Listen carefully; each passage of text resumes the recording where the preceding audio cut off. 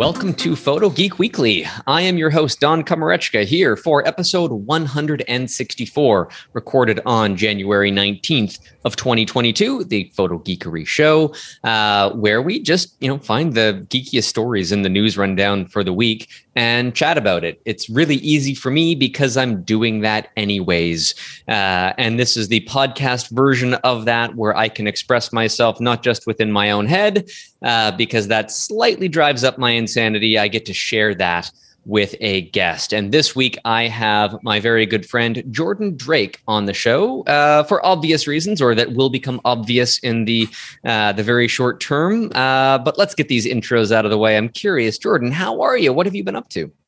I'm doing really well, Don. I was just saying before the show, it's funny. January is like supposed to be my slumber month where I can just chill out, get caught up on things, but it's like a barrage of product launches that I was not anticipating at all. So I've actually been running around quite a bit lately.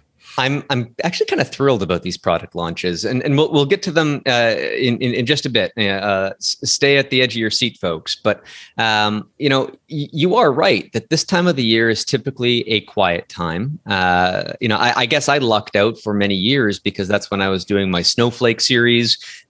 Because there was nothing else to really do. And I'm still going through and editing my images, and you can check that out on social media. I've posted recently a whole bunch of colorful ones because I know many of my friends and family members in Ontario, at least, have been just completely dumped on under a wall of snow. And I see the temperatures dropping to like between minus 25 and minus 30 degrees Celsius for a week straight. And here I am on the coast of the Black Sea. And tomorrow it's going to be 8 degrees as a high. It's mid-January. We have a construction project going on in the back. We're building a wonderful outdoor kitchen with a stone oven. We've hired some contractors to do this. And I'm looking at that happening in mid-January. And I'm reminded that, Jordan, for you, summer is basically 2 weeks in June, right? Yep, we get our color on the channel there. We try to shoot about 36 episodes in that 2-week period so that we can have a little bit of a different look for that brief window in the year. We're back to white and brown and gray right now. So, aside from your recent foray into New York City, you are welcome to travel here to Eastern Europe at some point in the future. We have maybe when there's a photo kina or something in Germany, it's just a plane ride down here to the coast of the Black Sea. We have a guest house. You and Chris are always welcome. I am a great guest to have. Chris is quite demanding with his accommodations. So as long as you're prepared for that, we will totally take you up on that. Enough beer in both of you, and I'm sure you will both be sated. Yeah, exactly. We're easy. All right, man. I brought you on this show because some of these announcements that we're talking about, they have a video twist to them, or at least these products have been in your hands or have been across your radar that you can pick apart better than most people can, particularly the top story in the rundown, which I don't know if you've had your hands on one since you recorded a video for DP Review, but Canon has just announced the EOS R5C. And this is, I want to say it's big, but it's also kind of small because at the heart of it, this is the EOS R5, which everybody tore apart, fanboys and not. Because, myself included, yeah. Because of some of its shortcomings, including the fact that, okay, it's really purporting itself to be a big boy video camera, yet it had all of the overheating issues and other shortcomings that, normally a video camera should not have, including, the fact that it doesn't have vector scopes or, the things that show you the beautiful things in video that you need to know that you're doing things right or wrong while you're doing them to correct things on the fly without having shot a day's worth of stuff incorrectly and then you die of a stress ulcer because I don't know what you're talking about. That has never happened to me in my professional career. Right. Okay. So along comes the EOS R5C. And we kind of knew it was coming just from rumblings internally. And, it wasn't a well-kept secret that, a cinema version of the R5 was, was going to be crossing our desks at some point. So we only have, at least I only have spec sheets right now. Have you had your hands on one yet? I still haven't, but I was really happy to see this morning Gordon Lang from Camera Labs, a good friend over there in the UK. He did get his hands on one. So that video that he put out answered a few questions while I'm waiting for my camera to arrive. My first question for you, Jordan, how do you feel about micro HDMI? I am opposed to micro HDMI. It's a terrible connection. I've broken so many cables over the years, like even the slightest bit of torque on that. And I've actually damaged the ports on the cameras themselves a couple times, just to pull it out or plug it in a little bit too hard. And now you've got the butt end of a cable jammed into your HDMI port, never to come out, no matter how good you think you are with tweezers. It's a terrible connection. And on a pro video camera, like I would say, 2/3 of the time when I'm on set, there is something plugged into the HDMI port on my camera, and it's going to break and it's going to piss people off. Now, circa 2008, Canon came out with a really cool battery, the LPE6 for the Canon 5D Mark II, which was pretty revolutionary back 14 years ago, wouldn't you say, Jordan? I would say so. I mean, that battery has had some life.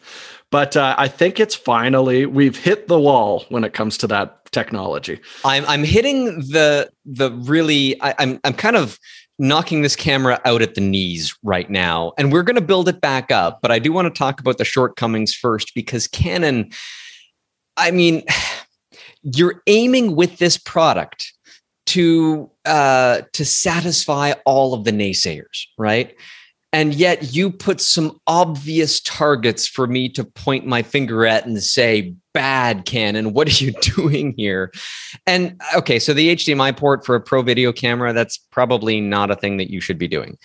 Even though you are including internal RAW recording, which is a good thing, but for a camera that is being used in professional video scenarios, the HDMI port is not just for external recording, it's for external monitoring, which is almost ubiquitous these days on these cameras. And when you're attaching various and sundry accessories and accoutrements, including lenses that require the camera's battery as well. I'm remembered back in the EF days, remembering that the 1D series camera bodies, with their beefier batteries, they actually had, whether it was the current or the voltage or, just the extra, power in those batteries, they would have a better control over the autofocus mechanisms on their super telephoto lenses. And not many people realize that if you put, an 800 millimeter lens on a Rebel, it would autofocus, but it wouldn't autofocus as well as on a 1D series body, not because of the autofocus mechanisms in the camera, but because of the battery technology that was being utilized. And the more power that you could have, the better off you would be. And they're now at the LPE6NH, I think. They've revised the technology, and it's somewhere just north of 2100 milliamp hours for those batteries. And that's good. It's not great compared to what they're offering in other cameras that are slightly more cinema oriented, because we are crossing into that threshold of, okay, if you're using this for pro cinema work, what are the other options available to you? And one of those is the C70, correct? Yep. Yeah, exactly. Which uses their big video series batteries. Yeah. It comes sorry to talk over you, but it comes packed with the A30, I think. But that design of that camera is much the same as other pro video cameras. You aren't limited to that. If you want a battery that packs twice as much juice, you get a battery that just sticks out twice as far from the camera. And so from a 3100 milliamp hour, which is the A30, to I think 6400 milliamp hour, it's more than double when you go to the A60, and there might even be bigger ones. There's probably a 90 that just kind of sticks out a full meter from the back of the camera, but it's an option that you could have if you needed it, right? Yeah, exactly.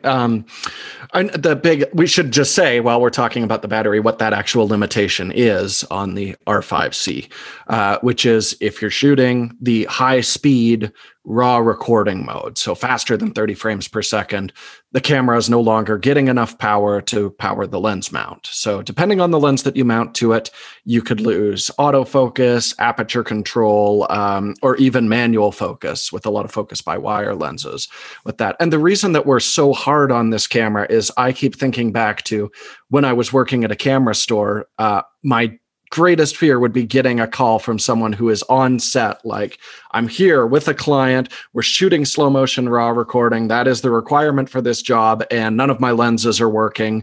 What do I do? And in that, it's like, we need to get the word out. These limitations exist. You can easily work around them by using like a high powered USB device or by running it off DC power.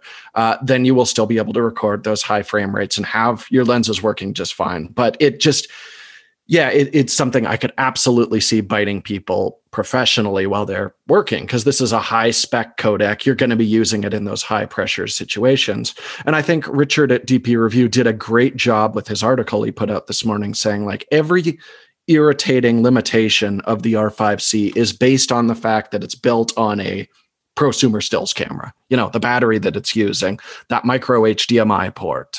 Those are the kind of things that we would never think of those if we were building a professional video camera from the ground up. Okay, but let's take a comparison to another manufacturer and how they transitioned a stills camera that did decent-ish video work, the Lumix S1, to create the S1H. And I like to think that it's a fairly parallel comparison here, because at lower resolution, obviously, the R5C is using a 45 megapixel camera sensor and can do 8K video, whereas the S1 and S1H are 24 megapixel sensors and max out just under 6K in a standard format ratio. But to make a video-centric version, Panasonic added active cooling onto the S1H and still maintained weather sealing. And so this is something that we knew that other manufacturers could do. And it's great to see that Canon has allowed for this to happen and has different modes where the fan can be active or inactive based on whether or not you're using the in-camera audio and if that noise makes a difference for you. You've used the S1H extensively, which is why I want to ask. It is. And I've got one too. And I've used it for a lot of documentary film work. And it excels at that. I've never had anybody ask me for more than 6K of footage. Most of the times the deliverable that I'm asked for, at least right now, is 4K. If I can do it in RAW, that's great. I've got my Ninja V. I can record that. And people have been genuinely happy with that. The R5C, as a video camera, as a parallel, as an adaptation from the R5. Now, again, the R5 had a micro HDMI port, so you're going to have that carried over, unfortunately. Have they made the improvements that you would like to see otherwise? Just like Panasonic bolted a better video system onto the S1, has Canon done the equivalent here? And if they have, do you applaud them, or do you say, you should have just pointed people towards the C70? Well, I think it's a little bit complicated, because certainly if you're shooting video, it's a no-brainer, get the S1H over the Panasonic S1. It's a better video camera, except, you get slightly sharper video from the S1 just because it doesn't have an AA filter on it, which the S1H does. But with the R5C, there's some stuff that I really want to applaud Canon for. The biggest one is that this has two user interfaces. This is the first time we've seen this on a camera. So you put it in photo mode when you fire it up, it looks exactly like a Canon R5. When you fire it up and it's in video mode, you get the entire interface from their cinema series. It's a completely different menu. They're not just trying to bolt a photo and video menu on top of each other, which I think is a way more intuitive setup. The number of times I've been on the Panasonic and it's like, I have to go down to custom tools page 7 to get to my waveforms and vector scopes, because I got to scroll through all the photo tools that are there as well. I think this is a really elegant solution for that.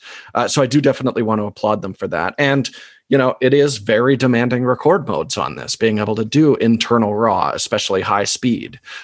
That's really cool. And it's going to need cooling for that. But yes, I do think with the S1H, there's fewer compromises. Like, we haven't even mentioned that camera has in-body image stabilization, which the S1 had as well. And the R5C Canon R5C does not. No, they took that out. And I get mixed messages all the time on this. A lot of people who are on bigger productions are like, look, dude, if we're going to move the camera, it's going to be on a crane, on a gimbal, with the Steadicam operator, things like that. But are those people putting an R5C? Do you envision them putting one in that scenario? That's the bigger question. Yeah, I do think because these are used a lot for like car cams, crash cams, because they're so much smaller than like a Canon C500 or something. And that's and where much we've less seen a lot of expensive too. If you're putting it as a crash camera, you don't want to ditch I guess a 5-digit price. I'm not even sure how much they cost for those cameras right now, even though for big productions that's still probably just a line item. But the R5C is only about a $600 premium on top of the I guess the more photo-centric version with an in-body stabilizer.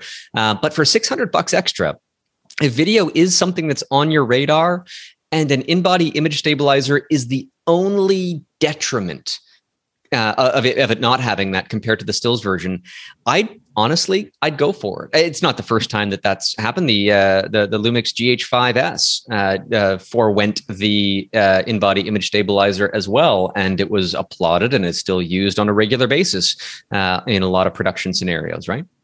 Yeah, and the same thing with if we're referring to Panasonic, like the box cameras, same thing. Take the IBIS out because there's a good chance these are going to be used in vehicles, uncontrolled situations where there is a chance of that IBIS causing issues in those situations. So I do think it was a sensible decision. I would have loved to see 2 models, but one with and one without. But then also, do we want to have 3 versions of the R5? It's already going to be confusing for consumers. I think that there could have been an additional, just an engineering, extra je ne sais quoi put into this here, where if the engineers were allowed to, you could have, and this technology already exists. I mean, if a stabilizer isn't being used, there's little magnets that hold the sensor still, right? It's not free floating. Make the magnet stronger. I mean, if there's got to be a way to say, okay, well, if you're not using an in-body stabilizer, no matter how much you shake a camera around, there should be a way to secure the sensor to its mounting system and not have it move around and then deactivate that.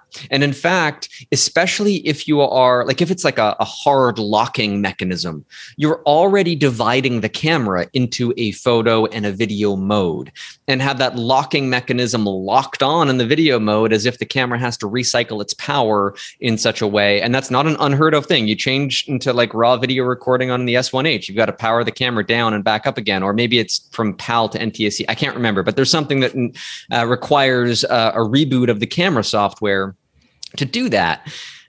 People are okay with that. If the engineers were just given a little extra wiggle room, and the cost probably wouldn't have been that much, you would have made a lot more people happy, or at least the armchair quarterbacks like us right now have one less thing to complain about.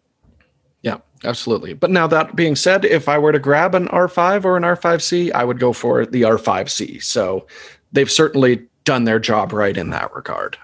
But I don't know. I still like my S1H. Well, it'll be interesting to see too, because anytime that you add a larger bump to the back with the active cooling and the screen protruding a little bit more, you're going to get, like if you're using the electronic viewfinder, that's not going to be a really comfortable experience. You're kind of bolting something together that, it's more adaptive to another experience than this. And so we'll see. I'm looking forward to seeing what your opinions are when you get your hands on it, but you have had your hands on the next camera that has most recently been announced. And I'm very curious what you think about the video features of the new Leica M11.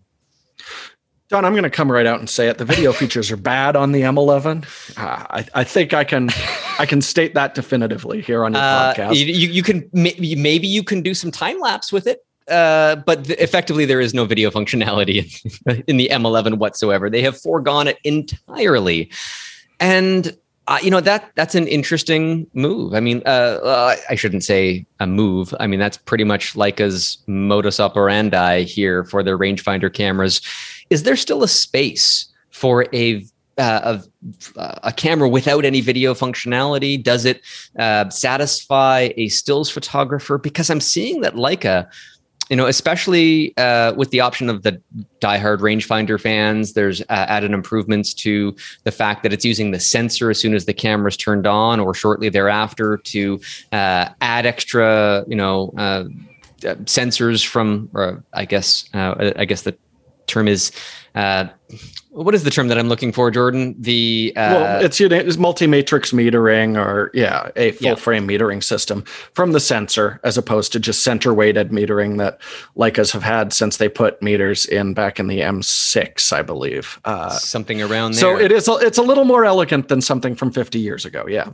Well, I would say it's probably the most elegant camera that Leica has ever produced. Send hate mail to Jordan for that comment, but let's unpack it. So at its core, we've got a 60 megapixel camera sensor at 4.5 frames per second with a base ISO of 64, possibly a dual sensitivity sensor with its second one kicking in at around 200, but that's not documented yet. And things look really clean, ergonomic, and I've never sensed a digital rangefinder from Leica to be very intuitive in terms of it's minimalist, not intuitive. Yeah. I mean, you don't have the array of buttons in the same places on every Canon camera that you've ever owned and know instinctively where they're going to be. But Leica has more custom functions on this one, including the rear spinny dial next to your thumb can actually be pushed in, and that's programmable to have different functionality as well, which is new over the M10, and just a lot of you'd have to get to know it. But once you do, I think this camera is something of an extension of the photographer rather than something that you have to fumble through, especially when you're trying to find your way through more advanced settings and options.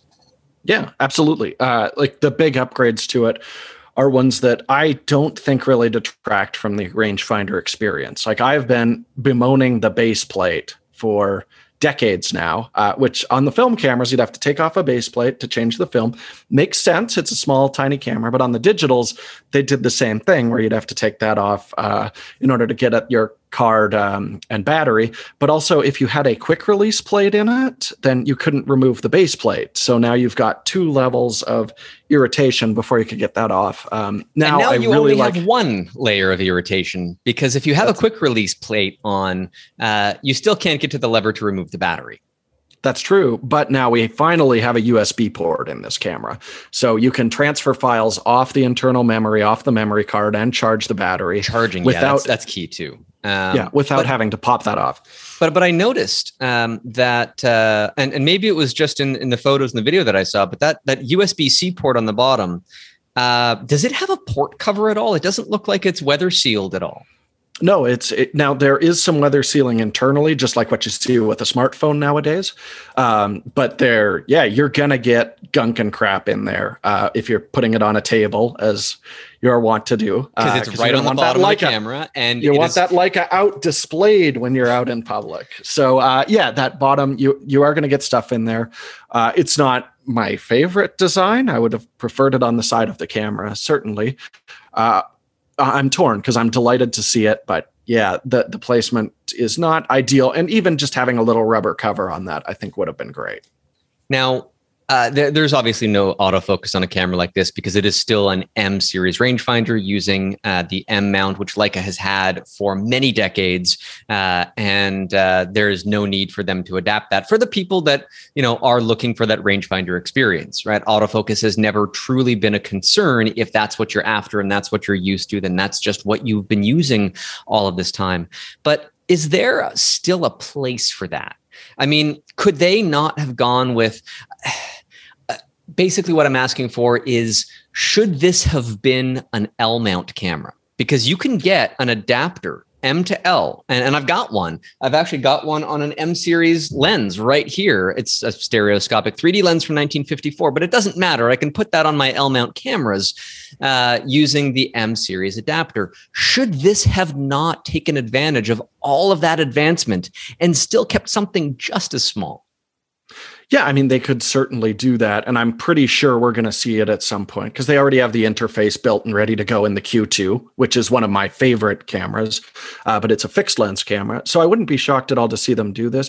The only reason for the M10 and 11 to exist is if you enjoy rangefinder photography. And it's a different experience. I understand it. Practically, I can't make a compelling argument for why it's a superior format to a mirrorless camera. You can see outside of your frame lines. That's great. But if that's what you really love, you know what? Just throw like an optical viewfinder with frame lines on the hot shoe of your mirrorless camera and have at her. So it's about using that. And most of the upgrades that they've put into this make the experience of using that rangefinder more pleasant, like the great battery life that we're seeing on it, having the better metering system. I do think some of the staff in DP Review in Seattle made a great point that I wish we had just 2 or 3 phase detect pixels in the center of this sensor. So you could say, on a Nikon camera, and I believe Canon had a similar thing, when you were in manual focus, you'd get a little dot to confirm you're in focus at that point. It would be awesome to have something like that. You're still using the rangefinder, but you're getting information from the sensor. Because if you've ever tried to use a rangefinder with like a 90 millimeter lens or something like that, it's not precise enough to get you accurate focus. I always find myself stopping down heavily when I'm using those kind of lenses with the rangefinder, or something like what Pentax does, where you spin the focus ring. As soon as it's in focus, it actually would trip the shutter. They called it catch in focus. Something like that would be great. Doing a street photo, line up your shot right where you want it. Soon as a person walks by and hits that phase detect point, boom, it trips the shutter. Something like that, where you're using the rangefinder, but adding some of the technology from it using the sensor when you're actually taking photographs, I think would be really cool. But outside of doing that, it's still, it's the best digital rangefinder ever made. It's just not for everybody and not for a whole lot of situations. So would it be blasphemous then to put the electronic viewfinder, which is I think 3.7 million EVF on this thing? Is that something that should be allowed? I think so. When we're doing critical focus, Chris shot with the rangefinder a lot when he's doing street shots and stuff like that. But as soon as we're doing okay, we really want to see how much detail we're getting with this, he's shooting off the LCD in live view because it is a better way to focus and check your camera settings, meter, all that kind of stuff. So if I had this, yes, when I'm taking a critical shot, I would have that electronic viewfinder on absolutely a lot of the time. And if it's the kind of work that doesn't warrant that, then yeah, it's fun to shoot with a rangefinder. I can certainly see that. I would like focus peaking with an EVF on a camera like this. It sounds like that would be a great tool, even in manual focus. And I don't need to have focus confirmation from phase detection, autofocus dots that might be around, so long as focus peaking is a tool that I would have at my disposal. And so there's an advantage. I use it for macro photography all the time when autofocus is not a thing. And it's a very valuable thing. But one thing that I found about this camera's design, and I wish was on every camera that I owned and was sold right now, is internal storage.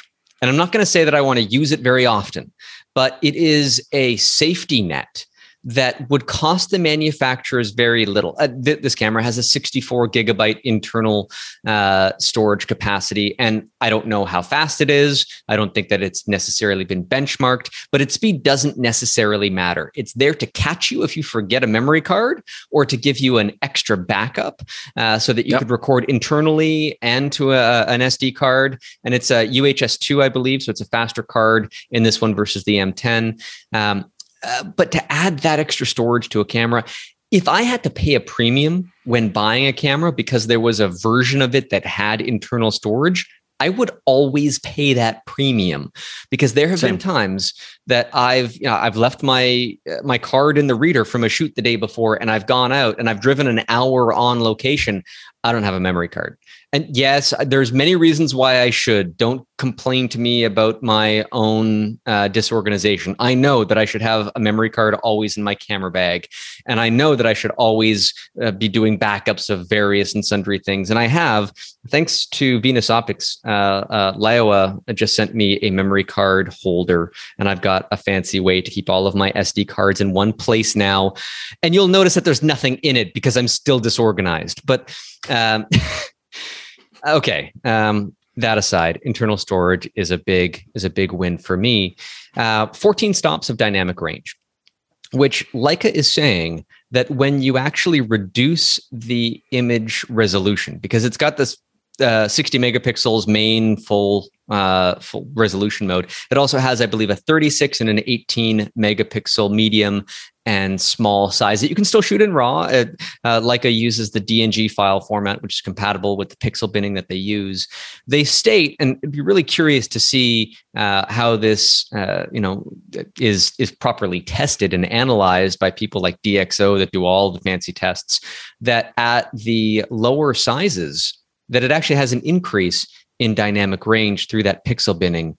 And I'm wondering if that's just marketing speak or if there is some science behind that. What say you? Is dynamic range that important? I mean, dynamic range is hugely important. I just find it very interesting because Sony has quoted what I do really believe is the same sensor at 15 stops dynamic range at base ISO, where Leica is saying you have to go to the lower resolution modes to get that 15 stops of dynamic range. I do really think that they're just looking at it in terms of what is the noise threshold that we're going to allow in the shadows at a per pixel level. And I've been on this campaign for years now that stop analyzing cameras at the pixel level. That's not how anyone will ever look at your photographs. Yes, if we zoom a 60 megapixel version from this camera in at 100% and we do the same thing with the 18 megapixels, it's going to be less noisy in the 18 megapixels. But if we look at them both at the same viewing size, I found the image looked exactly the same. So yes, I do definitely think that this is marketing. And my greatest fear is we're going to have all these people who get this beautiful $9,000 US camera. $9,000. Like, thank you for mentioning the price. Yeah, it's a big premium over the M10, but they're going to take this out and be like, oh, I'm going to go do some gritty low light street shooting. So I better switch this camera to 18 megapixels now and get a 2-stop noise advantage. You're just throwing detail away doing that. Don't do that, people. I do still want to test dynamic range. It was a requirement. We were not allowed to lab test the pre-production version that we were shooting. So I'm looking forward to seeing a production version get into the DP review labs, and we'll see if we see a dynamic range increase. But I really think it's just you're going to have less shadow noise with those smaller megapixel files at the per pixel level, which is why they're giving it that higher rating. But I think always shoot this camera at 60 megapixels and do your resizing in post afterwards. If you've got the storage and your computer can handle it. Otherwise, you're not getting the advertised benefits there, is my suspicion. All right. Thank you for your suspicions. But I know that you are well-versed in sort of a side topic here that I just want to touch on, because this camera has a base ISO of 64. A lot of cameras have a base ISO of 100 or 200.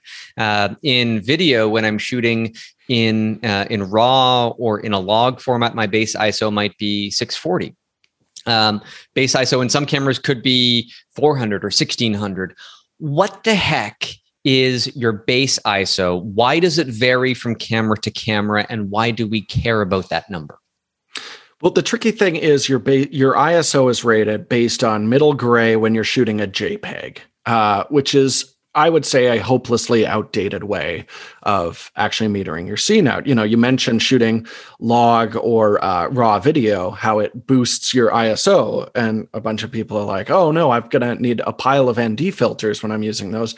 But you also ideally want to be overexposing those modes, which means when you properly expose your image, generally you're pretty close to what your base ISO is in stills. It's frustrating. And what we're really curious about when we see a camera with a very low ISO is, do we see an appreciable benefit over that camera at 100 ISO, for example?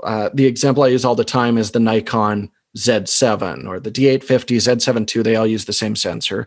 There, when we compared that camera, which could shoot at 64 ISO base, we actually saw a substantial improvement in dynamic range compared to other cameras. That's what we want. That's like our goal when we're looking at these.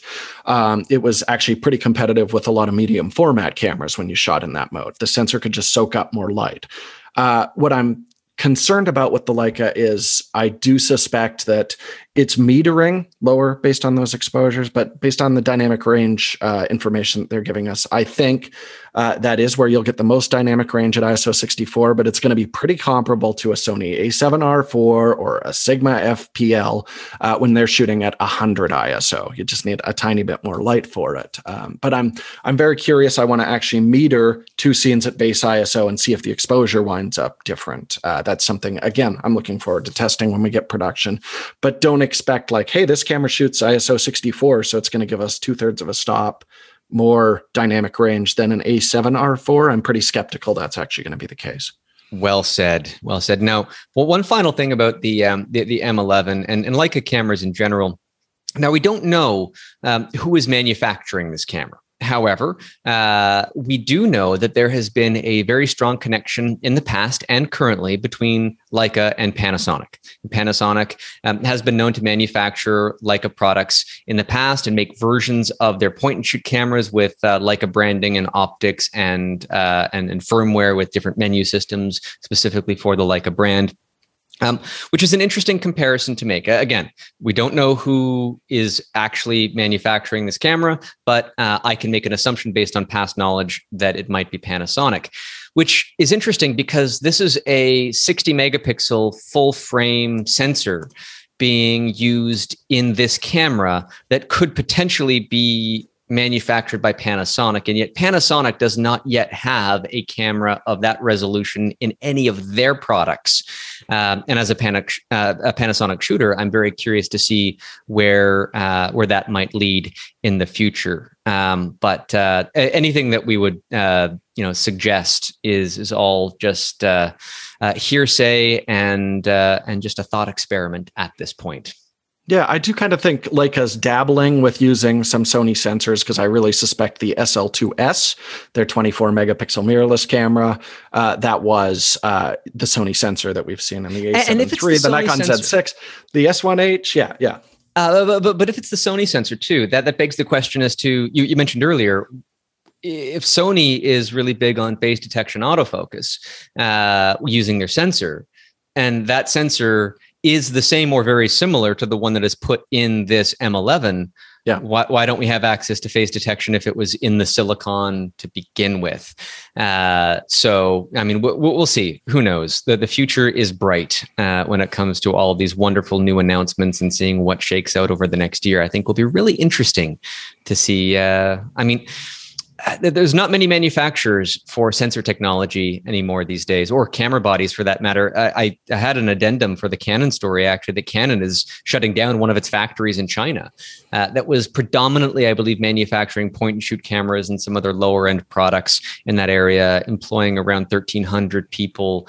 And it's just come to pass that, especially with chip shortages and lack of consumer demand in certain product classes, that's just going away. And the industry is somewhat becoming more and more consolidated in not just fewer manufacturers, but fewer factories within those manufacturers as well. So you can kind of read the tea leaves and see where some of the stuff might be coming and going. Yeah, absolutely. One manufacturer that is well off in its own playing field is, okay, so Jordan, have you ever had your hands on a camera by Vision Research? I have not, no. So what do they make? They make high-speed cameras for scientific work as well as some filmmaking. When you need that insane, super slow motion, people will still hire a Phantom for the day. I remember first seeing them on Mythbusters and similar programs where they needed the high-speed footage, and it was kind of the cutting edge. It's like this technology shouldn't exist today. But if you had an unlimited budget, what could you possibly put together through a variety of technologies that are not mature enough to possibly mass produce, but you can make a limited number of that you might not even sell? Some of these cameras from Vision Research, the Phantom cameras, the high-speed stuff, I don't know if they actually sell them. They'll rent them. And when you rent them, you're also hiring a technician to operate it. They come with an operator along the way. And so they've announced, this was reported by Petapixel, the Phantom S991 shoots 4K at 937 frames per second, uses new fiber delivery technology. And so they're using this co-express over fiber technology that can achieve these resolutions and frame rates, which I found kind of interesting just as a tangential thing, because when you looked at their previous camera, the S990, the 991 requires just 2 fiber cables to achieve 70 gigabits per second. The previous version of this camera, which is pretty much identical internals, but it had to use copper cables. And it had to use 16 copper cables to transmit data from the camera to some exotic recording mechanism. Could you imagine this monstrosity being used anywhere and having, if you have trouble with a single HDMI cable, Jordan, what would you do in this scenario? I mean, I would look at the guy that I also hired to operate the camera and wave my hands at him a lot and say, like, you sort it out. That's why we brought you here. Yeah, I mean, I've been saying for a long time, sensors are doing more impressive things than what we actually have the pipeline to handle. The R5C, again, was a great example of this, right? We've got high-speed raw recording in those things that have limitations on the camera body in order to actually utilize them. So yeah, it's just a matter of like, can you get the data off that sensor fast enough? And I think that's where we're really going to start to see the advances on this. And a global shutter on a lot of these cameras as well, which is wonderful to see. And hopefully we get that trickling down into more cameras, especially as we get high-speed stuff coming through our, I almost want to use the phrase digital SLR, but interchangeable lens, digital camera, mirrorless or not, whatever, when we're getting up to 240 frames per second or even faster than that, as that technology continues to evolve, that global shutter will become more important as well. And I'm wondering whatever happened to a particular technology. Maybe you watch the video specs on every product, I'm sure a little bit more closely than I do. But when Sony rolled out the Xperia 1, and I believe there were some other Android phones that had like a 997 frames per second mode that lasted for less than a second. But there were some really cool slow-mo videos that I had seen people taking of, like speeding down a street, pointing the camera out the window, and having everything just appear as if it's bullet time from the Matrix, or similar effects that was just really cool to have in consumer hands in their smartphones. That just disappeared one day, and we haven't seen that again. Do you think that's going to be coming back? Are those high-speed modes? Are you going to have to rent a Phantom, or is this going to be something that's relegated to your smartphone once again? Well, where that we really saw those modes is on Sony's 1-inch stacked sensors, which they use for a bunch of their RX 100 models, RX4, I believe also.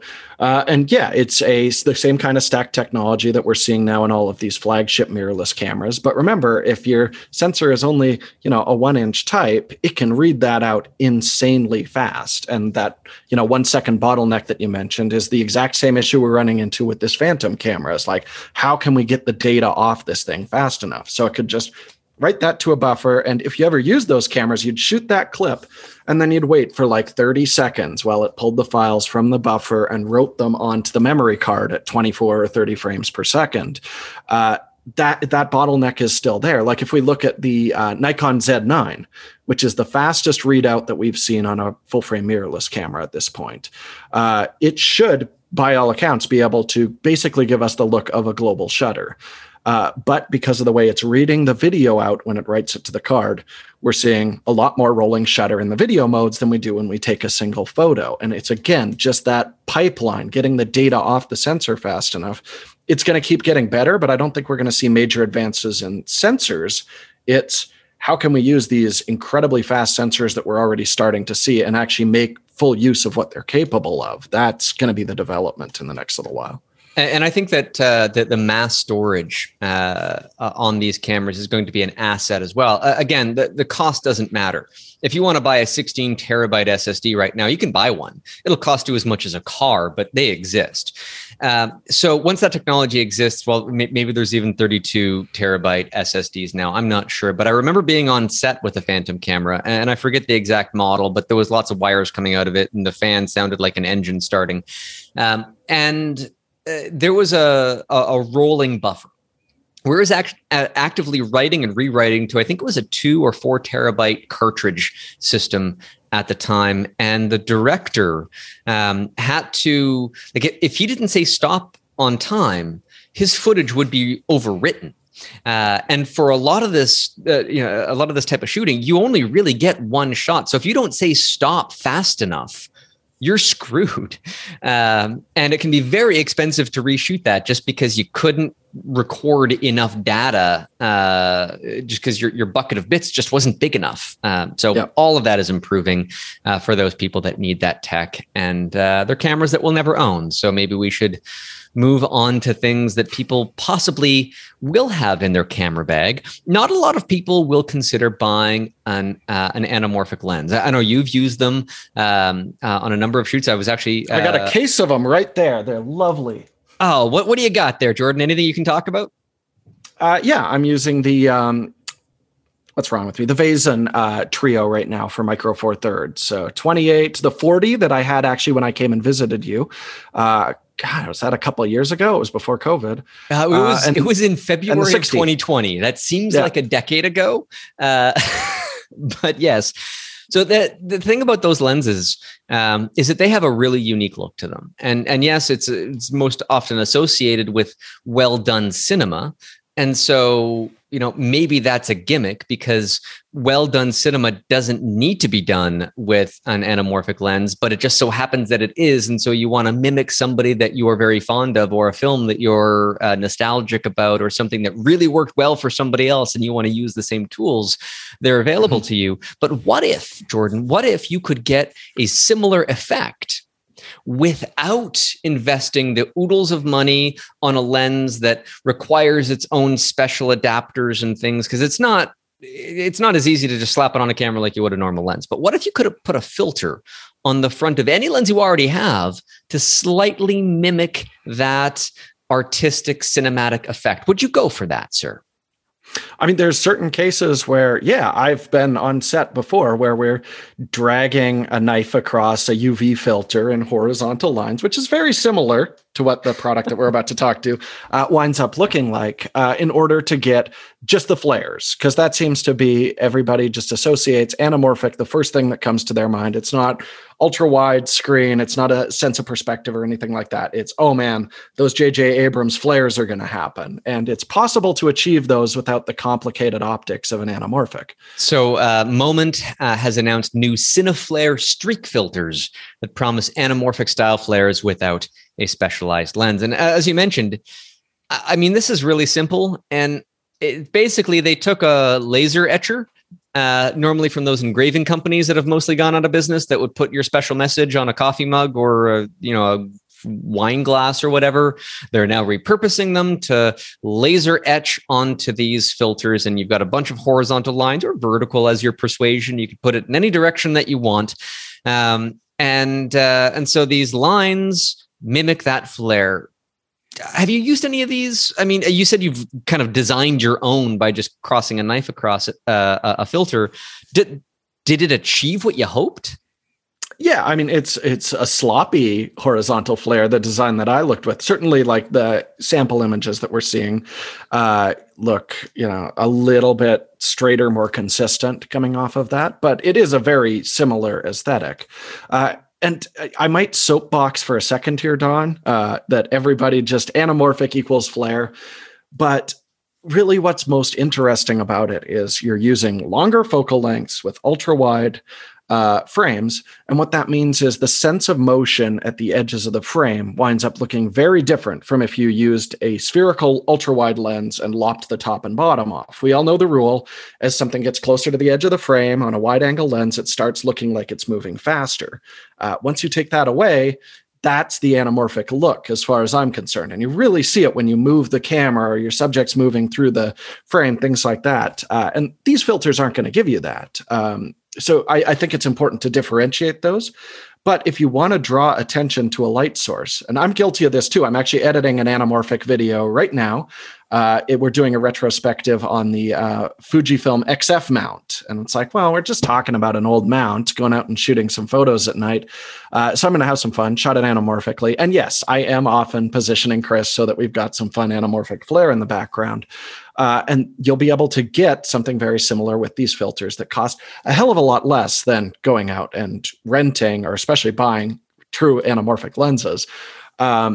So if you want the flare, I think these make a lot of sense, but don't trick yourself into the fact that you're getting the anamorphic look, because the anamorphic look I find is much more about the actual sense of movement through the frame when you're using those kind of lenses. Go watch the new West Side Story and see what anamorphic really is, because by God, it's amazing. I've seen anamorphic being used in ways that it's not needed as well, because you can easily pick up on out of focus details that should be circular and they're not. So the bokeh in the background of an out of focus light point that on a normal lens would be circular is now oval in design. Eggies. So yeah, it's an egg shape sort of in an anamorphic lens. And I think, what were we watching recently? I think it was the new season of Star Trek Discovery. And when they have like a star field in the background behind the actors, and or lights or whatever, and you can see the out of focus specular lights in the background are non-circular, and it's just a scene of people just talking, and I just it somehow gets under my skin. It's like, okay, I can tell it's anamorphic. There is absolutely no benefit for using an anamorphic lens for talking faces and dialogue. Why are you doing that? It's still pretty. It's especially funny in that example because they didn't go to space to shoot that. That's a green screen behind them. And then the artist specifically was like, oh, we're going to have to get the anamorphic curvature. This is true. Yeah. A lot of that is green screen. So, yeah. So it's even faked anamorphic at that point. My God. Okay. But back to these filters. I actually got an idea when I was seeing that these are just, they look like they're laser etched. But if you got that laser engraving machine and you got a filter, man, you could have some fun with that. Wouldn't it be cool if I could just upload a bitmap and get a filter sent to me with that bitmap engraved on it?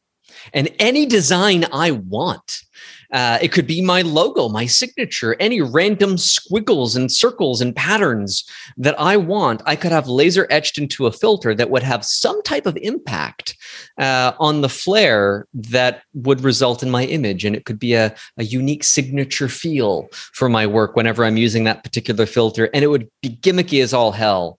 But I still wish that would be an option. It could be the cheapest glass ever with the cheapest filter threads. I don't care. Like maybe I could just buy a stack of those cheap eBay UV filters and send them to somebody with a laser engraver and say, throw 20 different designs on them. And I'm going to have some fun with that. And there might be Lens Baby or a similar company could really market that as something to modify, their lo-fi effects to come up with something cool. That would be the hardest watermark in the world to try and scrub off the image. Is like, oh God, every specular highlight is a Doncom signature. I'm never going to get this off the picture. Yeah. Oh, it could be like the central leaf of my maple leaf flag image is what I get etched into the filter. And then there you go. Impossible to hide the fact that I created it.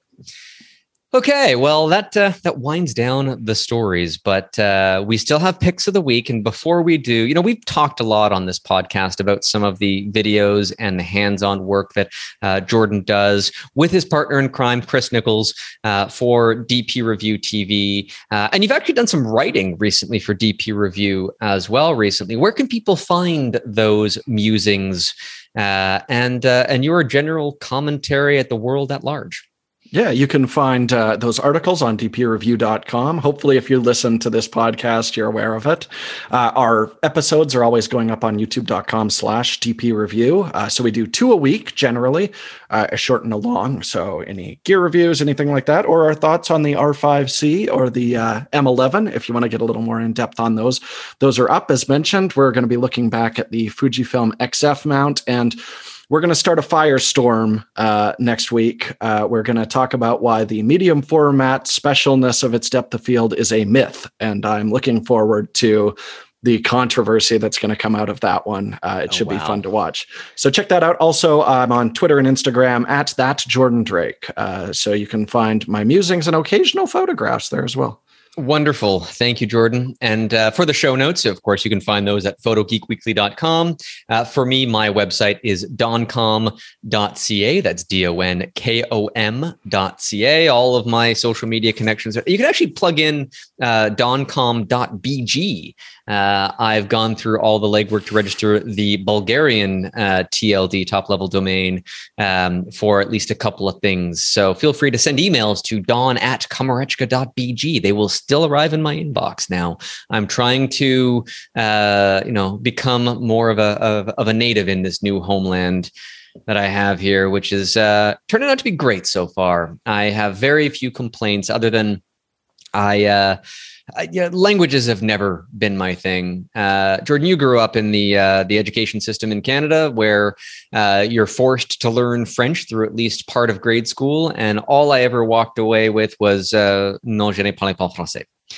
So I know a few of the articles from the classroom, like un stylo, un gomme, the pen and the eraser. I got that down. But yeah, I can string a couple of nouns together with verbs. I could say la grenouille manger la pamplemousse. Sure, most of those I've read off of packaging labels since then.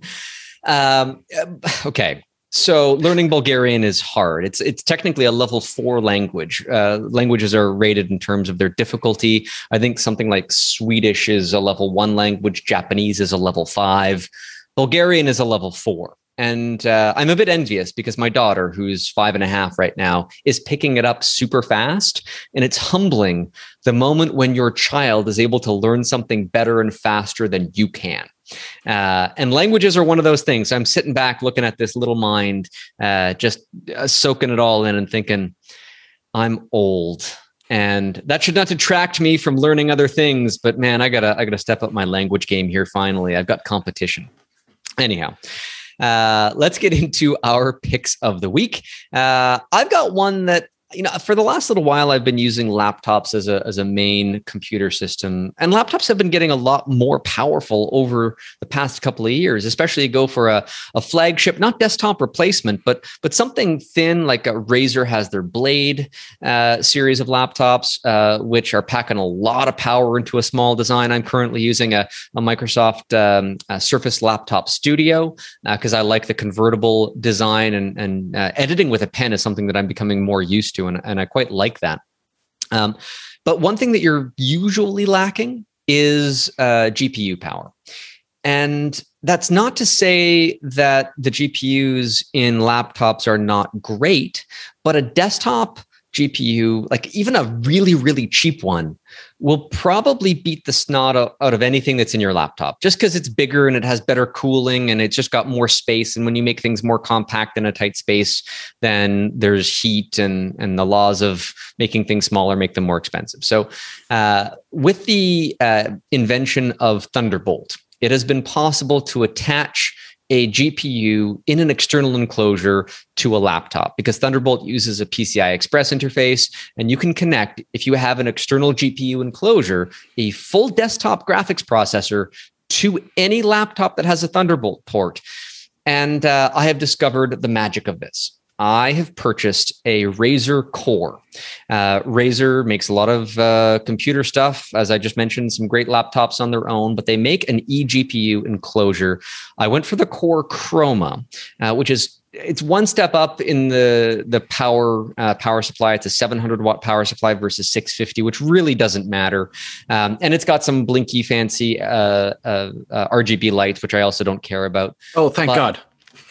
I set them to white because that's fine.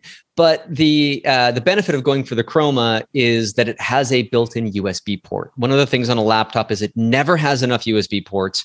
And anytime I plug in a USB hub, they'll work-ish for a couple of months and then they start to get flaky. I've never found one that I really liked.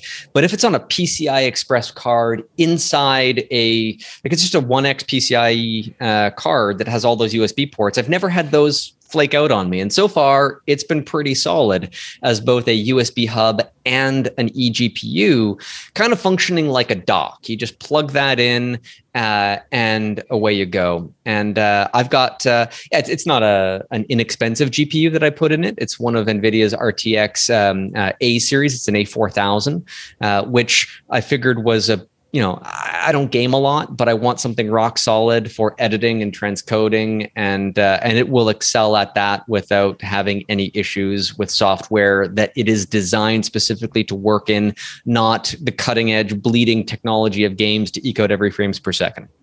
But it doesn't matter. You can put one of the cheapest Radeon or NVIDIA graphics cards in an external enclosure, plug that into your laptop, and your laptop will likely be far and away better at scrubbing through videos or encoding or any of the Photoshop filters that use a GPU. Or heck, I use Helicon Focus, that is a focus stacking piece of software that dramatically uses all GPU power that you can throw at it in order to just work through its algorithms. And this is becoming more and more commonplace, where that GPU is important.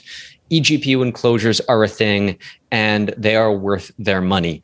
I'll get off my soapbox, but check those out. For the cost, if you have a laptop workflow, you should probably buy one. I'm just curious. You mentioned Helicon for photo stacking. What are the applications where you're seeing the biggest bump using the external GPU? If I was to be working through 6K video, raw video actually is easier to use with less video processing, I found. But if I have something that's already baked in, it's harder to work with, especially when I start applying filters on top of it to try and change things. So any video timeline that I have a high resolution sort of baked in video that I have even one filter applied to, I can't really watch it in real time unless I scale my viewing window down super, super tiny in order to just see things play out. So that's one dramatic example. But even using Topaz Gigapixel AI, great example. And I'm not sure if their other tools use the GPU as extensively as their Gigapixel tool. I'm assuming that they would. Based on my internal GPU to the external one, it's about 5 or 6 times faster. Wow. So instead of just watching a progress bar, I get up and go and make a cup of tea, come back, and maybe it'll be done, maybe it's not. With the GPU, I just kind of take a long blink and it's finished. So we're all good there. It speeds up everything and just makes life easier. Perfect. That's all you can ask for. Exactly. So that's my pick. Jordan, what do you got for me? I've got a little accessory that I've actually found super useful in the last little while. I always tell people, you might not be shooting video all the time with like a big pro video camera or anything like that. Usually we're shooting like home videos on our phone. But built-in omnidirectional mics are the worst things in the world. I grabbed... Sennheiser brought out something called their XS Lav Mobile, and it's specifically made to go into a smartphone or any other TRRS device like a laptop, something like that. It's just a little clip-on lav mic, wired, but I was kind of floored with the audio quality. For years, Sennheiser's, their big expensive wireless systems that are like $600 to $800 have come with... the MK2 capsule, which I've hated. It's a $120 little microphone. This thing is like $50, and it sounds way better than that microphone. So I'm hoping that they actually ramp this up into their professional video mics as well. But anytime you just want to, shoot with your smartphone and you're like self-narrating what's going on, or like talking to your kids while you're filming something, just clip a lapel microphone on and it'll sound worlds better. It's not a lot of hassle. Like I said, they're very inexpensive. And you can get it for both Lightning connection if you're an iPhone person, or USB 3 if you're using any other smartphone on the market these days. But I think a wired lav is something everyone should have. And I was really incredibly impressed with this little guy. So you should check it out. We got a satellite TV package here. In Canada, we didn't have cable or satellite or any TV. We would just watch Netflix or stream anything online, and that was fine. But A lot of programming here is not available online in the same traditional ways, and so you want to, enjoy the local news or some of the local dramas or sitcoms. Then there's a couple of reality TV shows, cooking shows and things like that we have been enjoying even in Bulgaria. And we needed a satellite TV connection, and so watching the news, which like actual news, I haven't seen much in a long time. Broadcast television, the amount of vertical video that I see in the news is just phenomenal. Not in a good way. I mean, the majority of journalists are using their phones these days, in every language, apparently, whether it's English or Bulgarian. And that little, you said $50 to plug that into whatever port's already on your phone, and clip to your shirt. You can be a citizen journalist and not have your audio sound like crap. If anybody is out there that is legitimately doing any type of, like you said, if you're going to go out there and do this, you can put that, in whatever bag you have handy. Man purses are a pretty big thing here. That would fit very easily into a man purse or a fanny pack. I saw somebody wearing a fanny pack the other day. It definitely made me smile. So yeah, a perfect accessory for anybody looking to be a man or woman about town. Thank you for that. I'll have to look it up too, because there are many times when I'm just talking to friends and family, and if we're FaceTiming or using Skype or whatever, it doesn't matter. Whatever video conferencing system, it's almost always on my phone, and I know the audio is not great. And this seems like just a really simple. You don't have to do anything, right? There's no configuration. There's no special app that it requires. It just works. Awesome. Yeah. And I mean, let's say you're going to a coffee shop with your laptop as well. You're probably not going to bring the nice desktop microphone you've got in front of you. So throw a lav in the bag and it'll do a great job isolating the sound. What? Yeah, bringing a Heil PR40 to a cafe is not a good idea. Would that be too hipster for you, Jordan? The staff tend to frown upon it when they see you walk in with the big mic. Yeah. Yeah, bring in a desktop computer with a CRT monitor too while I'm at it, just to and type away on a purely mechanical keyboard just to annoy the hell out of everybody.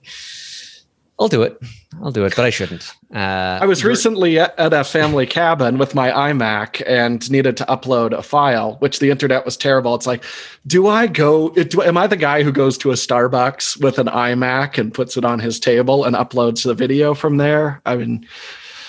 Yeah, I'm actually presented with a similar scenario here because in our village, we're talking right now over a 4G connection. It's actually a dual 4G connection because I've got two 4G modems wired in together, each with their own SIM card and various different antennas, and I'm bonding those connections together for added bandwidth. But it's a 20-minute drive to the larger city of Varna, where they have full 5G coverage everywhere. So it has come to pass at least once that I've brought my laptop with me to my in-laws' place in the city solely so that I could upload like an 8 gigabyte deliverable file that would have taken as many hours, like 8 hours to upload here from my village connection, would happen in, I don't know, less than 10 minutes, uploading on that super fast connection that's unlimited in this area. So yeah, I can see that. I can believe that that's a benefit. I'm really hoping that I can get a better connection out here as time goes on. Starlink, please come to Bulgaria. I would embrace that very much. I didn't actually make it a pick, and I didn't mention it during the episode, but I will just briefly before we finish up. I got in the mail today. At least the mail system here works pretty well. I got a new camera, Jordan, one that you might never get your hands on, so I get to gloat. This is it is a stereoscopic 3D camera. It is made of MDF board, and it is a pinhole camera. So this is perfect for the shitty camera challenge.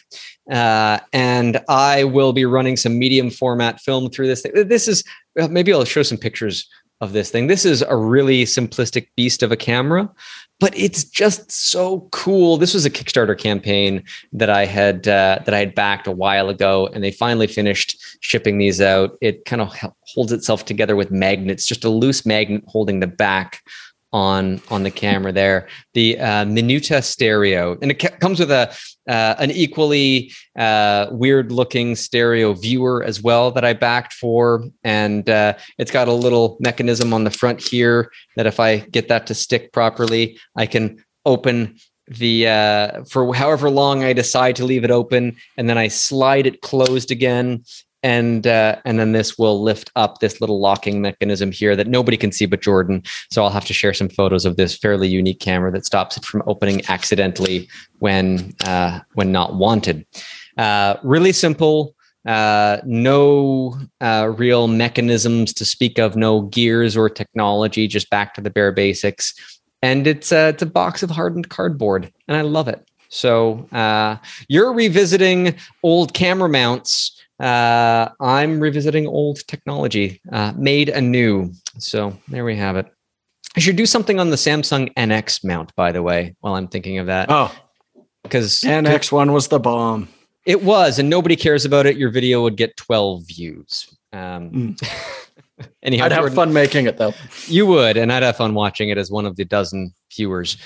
Anyhow, I appreciate you being on this episode of Photo Geek Weekly, and I appreciate everybody listening to this episode. I am aiming to get back to a weekly schedule. I need to get Chris back on a future episode as well.